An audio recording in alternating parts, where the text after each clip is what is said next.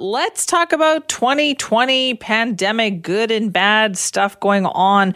We're going quite a few days here without an update from the BC government, aren't we? Yeah, and I expect, tomorrow, right? So we will get the numbers. BC has not done what some other jurisdictions have done, which is provided updates even over the weekends. That's just the way we do things here. And as you know, the way we do things here is the only way you could ever do them. Sarcasm. Nice. Yeah, I know. I mean, there's been some critical coverage of the way BC handles things. I was struck on the weekend by a piece in the National Post where they pointed out that BC and some other jurisdictions will not release details of things like retail outbreaks and all that. It's very hard to get local, regional breakdowns, detailed breakdowns in BC. They just don't do it. And somebody, a writer in the National Post, Chris Sally, pointed out that Walmart, however, has told us how many Walmart employees have gotten COVID-19. I think it's, 700. Amazon has reported 400 cases at its warehouses. So, some retailers have got no problems with this, but when you look at the government numbers, you go, they just do global retail. And the reason? Well, the Premier got asked by Global on the year-end interview, and he says, no, we don't want to stigmatize. We want people to come forward. We want them to report. We don't want to, wreck businesses and all that. I understand, but the flip side of that is we're struggling for detail, especially here in British Columbia, and despite efforts, including by our colleague Keith Baldry, to get them to tell us more, it's been a struggle to get them to tell us more. Even including just where these cases came from early on, right? As you pointed out, from early on, most of our cases have come from Europe and the United States. Yeah, that's true. I noticed that, Bill Blair, federal minister, was asked about this, and he said, well, total 1.8 cases now came from international travel, but all the cases early on were traceable to international travel, and not just to China. We had a lot of our cases, and Dr. Bonnie Henry's provided us with the graphs on this. A lot of our cases early on came from either Europe or travel through Europe or from the United States. So certainly not all China, not all Iran, even though there was certainly some cases came that way. So yes, and we've allowed international travel. So, there's regular reports of how many international flights are still coming in and out of Vancouver. Everybody's supposed to isolate, quarantine. If they don't have a plan to isolate/quarantine, the government provides them with accommodation until they have one. But there's a voluntary aspect of it.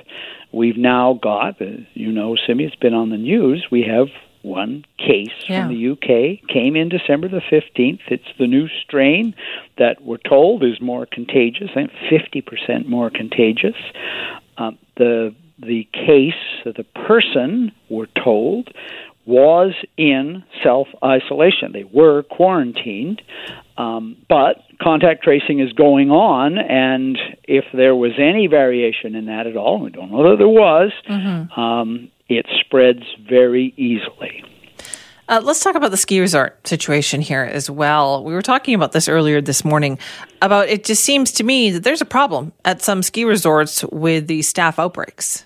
Yeah, I mean, there's been pictures posted of good and bad from some of the ski resorts. So, distancing going on, separation going on, people are up on the ski slopes, but there are precautions in place. But we also have significant outbreaks with staff, Big White in particular. And what's the latest one? Is it Sun Peaks? You want to get that right because so there's been some problems. And I would say that every day when you look at the reporting and the coverage, you can see good examples. You can also see bad examples, and you're always going back and forth between, yes, there is evidence that the curve has peaked again, that it's flattening, that some of the data is headed in the right direction down, but we're still to me, in a world where there are two paths ahead, and it is way too soon to become complacent. Yeah, that's the big thing there, right? Oh, speaking of which, though, there was a lot of concern about BC ferries, right, over the holidays, and that turned out to be okay. Yeah, so that's a good one. BC ferries, there was outrage, anger. I got notes about it. Most news organizations did. When BC ferries announced that they would be increasing sailings over the holiday season. They added 45, 46 sailings. And what kind of a message is that sending? They're telling people, go ahead and travel because we're even preparing for it. Well, ferries very quickly came back and said, look, that's only about a quarter as many sailings that we normally add over the holiday season, and it is being done in anticipation of holiday cargo, truck shipping and that sort of thing. Ferries is the main link to get supplies and goods and Christmas presents and everything else to Vancouver Island, and in anticipation the ferries added some extra sailings. Well, ferries' most recent report was for December 23. I haven't seen data since then, but December 23 is normally one of the heaviest days of the year for travel on the ferries. BC Ferries said passenger travel was down 75% number of people on the vessels. The terminals were empty. There were no waits. So most people got the message. There's still some travel. There was still some truck travel. They said that was down 50%. They said some people travel because they live on the mainland and work on the island, or vice versa. So, you know, ferries said it would have been unworkable for them to check travel plans and passports and all that stuff. And have you got a letter from your doctor saying you have to go to the island? They counted on the public to get the message.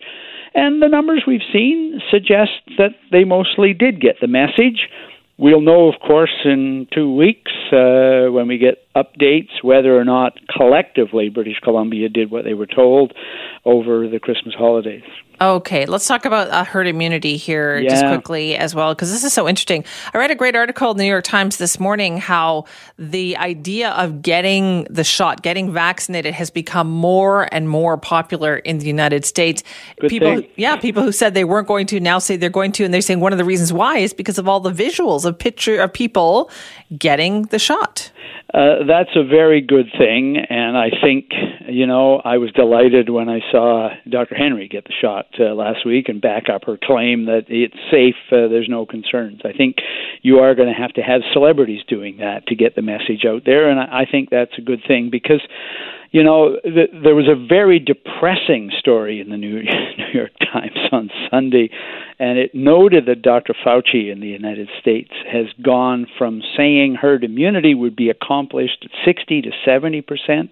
He's now saying it may take up to 90% of the province population to be vaccinated to have herd immunity. He said he understated his estimate early on because he didn't think people were ready for the suggestion that it's going to take a lot more than it does. The difference, of course, Simi, is if it's 60 to 70%, the people who refuse to get vaccinated, the anti-vaxxers and that, aren't a big issue because 60 to 70% of the population will be vaccinated. If it's going to be 90%, no one's sure it'll get there. If it's going to be close to 90%, you're getting up into the realm of measles, and even a relatively small number of people not vaccinated can mean the virus continues to spread. So this has huge implications for the year ahead. And it's, as I said, it was depressing, but it was also cautionary, what I read in the New York Times piece on Sunday. It sure was. All right, Vaughn, thank you. Bye-bye, Simi.